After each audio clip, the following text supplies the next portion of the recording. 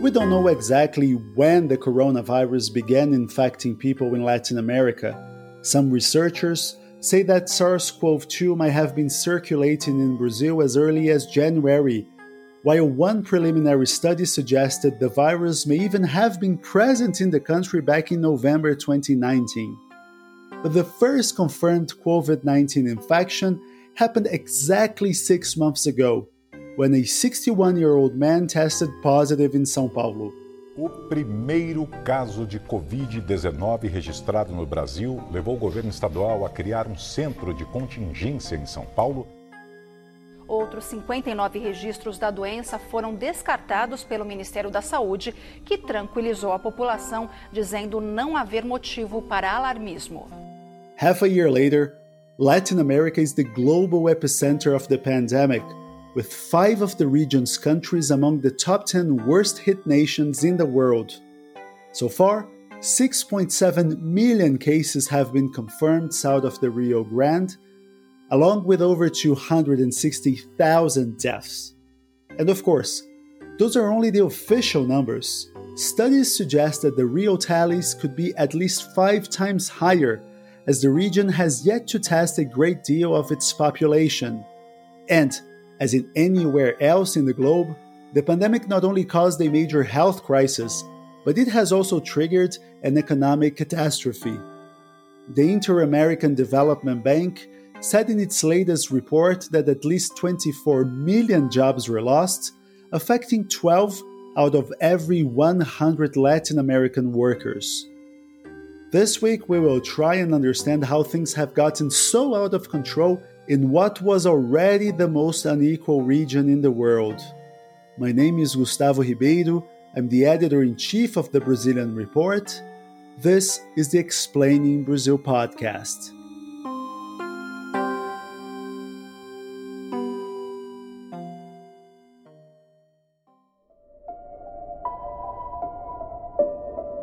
My name is Lucas Berti and I cover Latin America for the Brazilian Report. The coronavirus crisis in Latin America is a tale of inequality. When COVID-19 arrived in the region, it started as a rich person's disease. The virus was brought home by wealthy people who had traveled abroad, mostly to northern Italy, and spread during the gatherings of the crème de la crème of Brazil's high society. The first case to rock social media came on March 12th, when an Instagram fitness guru called Gabriela Pugliese told her followers that she had tested positive for coronavirus. É isso, gente. Deu positivo pro coronavírus e é isso. Tem que ficar aqui, me cuidar da minha saúde. That weekend, Pugliese had attended her sister's wedding at an upmarket beach resort, and soon after her, many of the other 500 attendees, who's who of the rich and famous in Rio and São Paulo, also fell ill. But very quickly, the profiles of the victims began to change. The virus spread from the rich to their maids, nannies, and cleaners, who would then carry the virus to their densely populated, poorly urbanized neighborhoods. The first confirmed coronavirus death in Rio is a testament to that dynamic. A 63-year-old black maid died soon after contracting the virus from her employer, who had recently returned from Europe with COVID-19 symptoms and failed to warn her maid about her condition. As the weeks and months went by, the rate of poor people, and particularly poor people of color, who were infected and dying from COVID-19 went up and up. Many factors led to this. Non-whites account for 70% of Brazilians living below the poverty line. They are also the vast majority of workers in professions considered to be essential, meaning that they wouldn't be able to work from home. Many actually can't, as tens of millions live on what they earn on a daily basis. And that element of inequality was also seen in other countries. Guayaquil, which is Ecuador's second largest city, was the stage of some of the most gruesome images of this pandemic. Corpses kept in houses, on the street, some even abandoned. Hay que decir la verdad. Sabemos que, tanto en números de contagios como de fallecimientos, los registros oficiales se quedan cortos. Morgues were so overwhelmed that bodies were being stockpiled in unrefrigerated rooms. And many people had to keep the bodies of their dead relatives at home for several days. With temperatures above 30 degrees Celsius, decomposition would be quick, and in order to avoid the stench, several people simply abandoned these dead bodies on the streets, a literal trail of bodies left by the coronavirus. Wow, Lucas, that is devastating. And it has been crushing to cover the coronavirus in Brazil and Latin America. But besides inequality, which seems to be the root cause of most of the region's structural problems, can we point to leadership, or in this case, a lack of leadership, to explain how a region that had several weeks to prepare for the pandemic failed so bluntly to do so? Certainly, in many countries, that was the case. Brazil is perhaps the biggest example. President Jair Bolsonaro has been a consistent skeptic of the coronavirus. He doesn't believe that the virus is as severe as experts say, and he always positioned himself against social isolation measures. For Jair Bolsonaro, the first and foremost concern was always the economy. In fairness, research does show that a drop in the GDP is linked to an increase of death rates in Brazil, right? The problem here is not saying that we must preserve jobs. By all means, we must preserve jobs. But Bolsonaro puts no nuance in his analysis and appears to ignore the fact that as long as people are scared to go out and dine or shop or whatever, the economy just won't function properly. Exactly. But Bolsonaro is not the only leader in Latin America to have misled the citizens in some capacity.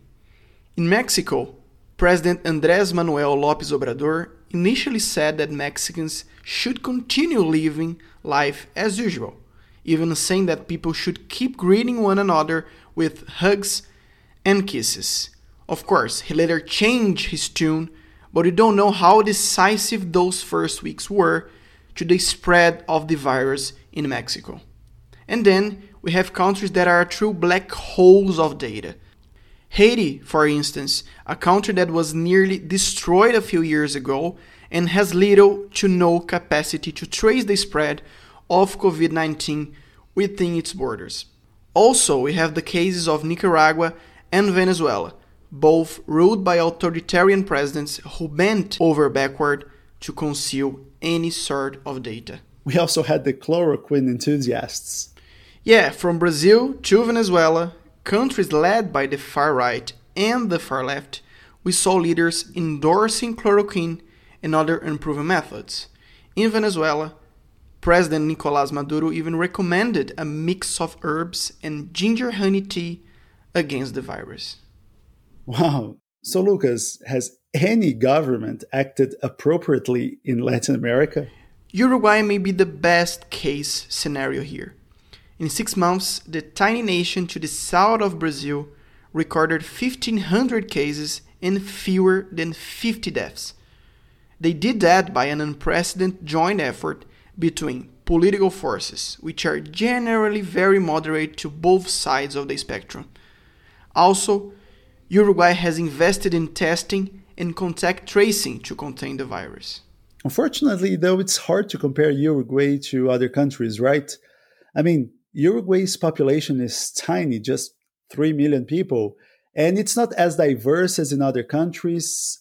It is also a nation with a much higher GDP per capita than its neighbors. Yeah, that's true.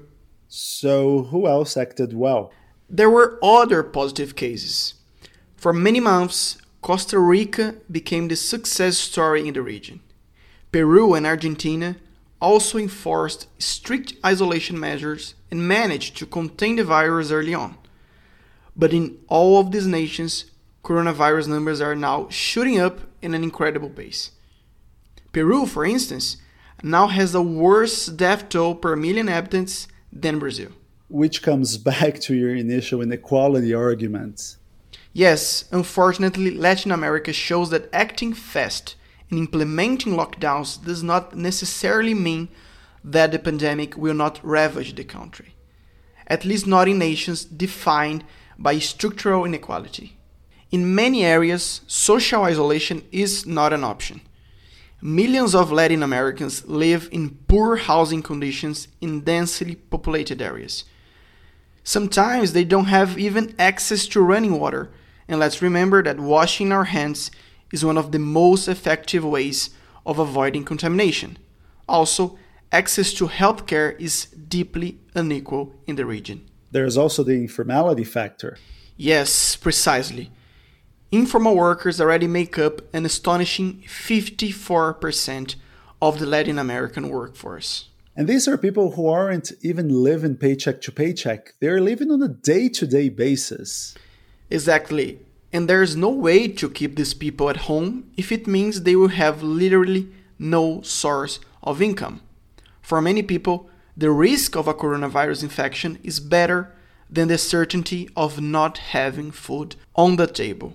Countries can only hold their population in quarantines for so long before economic strains start choking the population.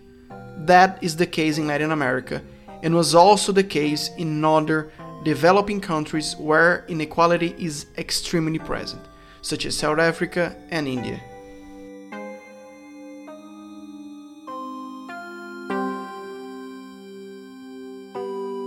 After the break, we will explore the economic effects of the coronavirus in Latin America and what the region can do moving forward.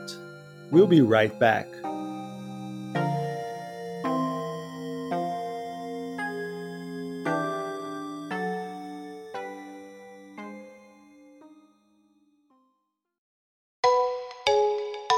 Are you looking to connect with institutional investors in Brazil?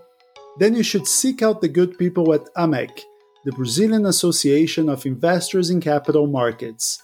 AMEC brings together around 60 asset managers and pension funds from Brazil and abroad, which have a combined portfolio of over $130 billion. AMEC works to support minority shareholders' rights by fostering governance and stewardship principles that strengthen the market as a whole. Plus, they have lots of content that will help you stay up to date with what is happening on Brazilian markets. And we know you like high-quality content from insiders because you're listening to Explaining Brazil. See more at AMEC Brazil, and that's Brazil with an S, .org.br. That's AMEC Brazil, again, with an S, .org.br.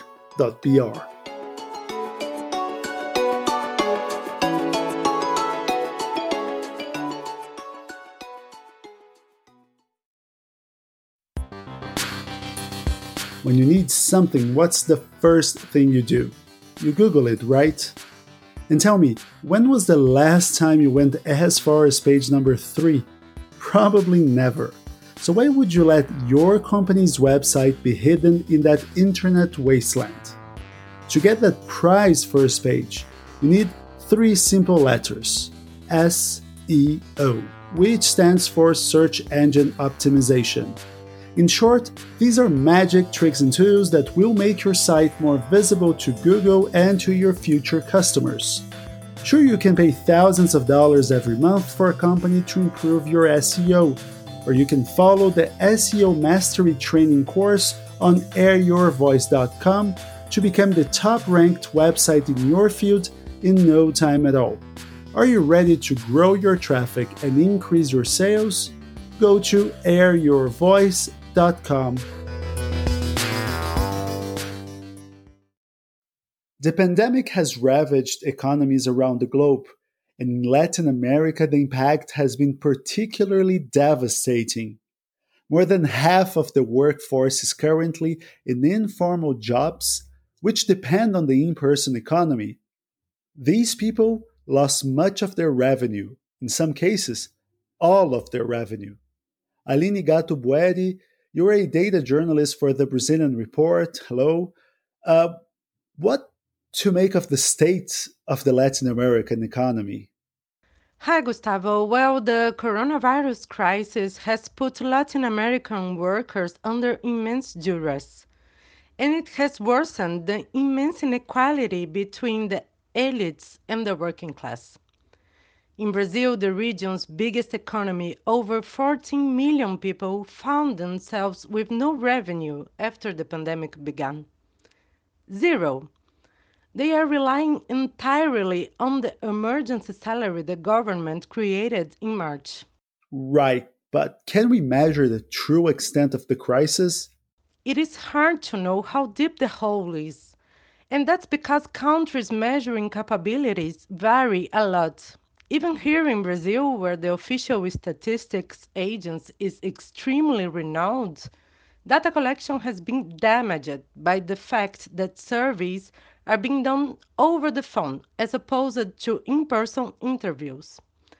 Also, the number of people that have received the emergency salary is a conservative estimate of the size of the problem. Experts point out to a part of the lower middle class which falls into a peculiar category. They have been made vulnerable by the pandemic and are receiving the coronavirus aid, but they are not poor enough to receive benefits under normal circumstances. So, what happens to these people once emergency aid runs out? Exactly. As you and Lucas mentioned, labor trends such as the increase of informal work and people with variable income have accentuated this crisis. Take Argentina, for instance. 61% of the recipients of the government's emergency income program were informal workers or unemployed between May and April, when the first installment of aid was paid out.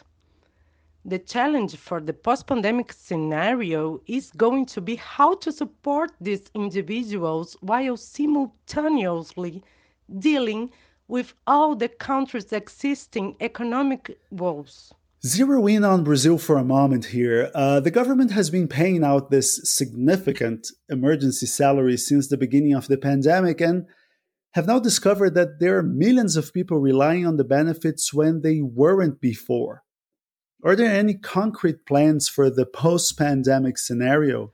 Well, the short answer is no. But first, it's a good idea to really lay out the dimensions of this benefit program. By paying 600 reais every month to informal workers and the unemployed, Brazil has kept around 23 million Brazilians from immediately falling into extreme poverty. Mainly these workers we mentioned earlier who saw their incomes disappear overnight during the pandemic. But the problem is, such a program is extremely expensive. If it were made permanent, it would cost around 600 billion reais a year, which is just impossible right now in Brazil. For comparison's sake, the world-renowned Bolsa Familia program costs just 30 billion reais a year. Wow, so if it can't last, are there any suggestions on what the government might replace it with? The idea being floated by the economy ministry is to instate a new wealth transfer program entitled Renda Brasil, translating as Income Brazil. Though we haven't seen any concrete proposals for this, the idea is that it will roll all existing benefit programs into one, as well as providing protection for informal workers and the unemployed. And is there any suggestion of how that will be paid for, considering the economy is under so much stress as it is? Well, here's the kicker. The suggestion is that Renda Brasil will be paid for by cutting the other benefits to poorer populations. One example being the so-called Farmácia Popular program, which ensures the right to free or cheap medications for poor populations. So what we could see is vulnerable populations receiving a higher cash benefit per month, but having to face higher costs for healthcare, education, and other public services. Right, but receiving a few extra R$100 a month isn't much of a benefit if it means your health costs increase by the same amount, more or less. Exactly. Aline, I'm sure we will all be keeping a close eye on this, and we will speak to you again soon to analyze where all this goes. If you like Explaining Brazil, please rate us with 5 stars. That will help more people find out about this show. Or you can sign up to the Brazilian Report, the journalistic engine behind this podcast. We offer a 7-day free trial, no strings attached, which gives you access to the site for a full week without the need to insert any credit card details whatsoever. I'm Gustavo Ribeiro, and we will see you back here next week.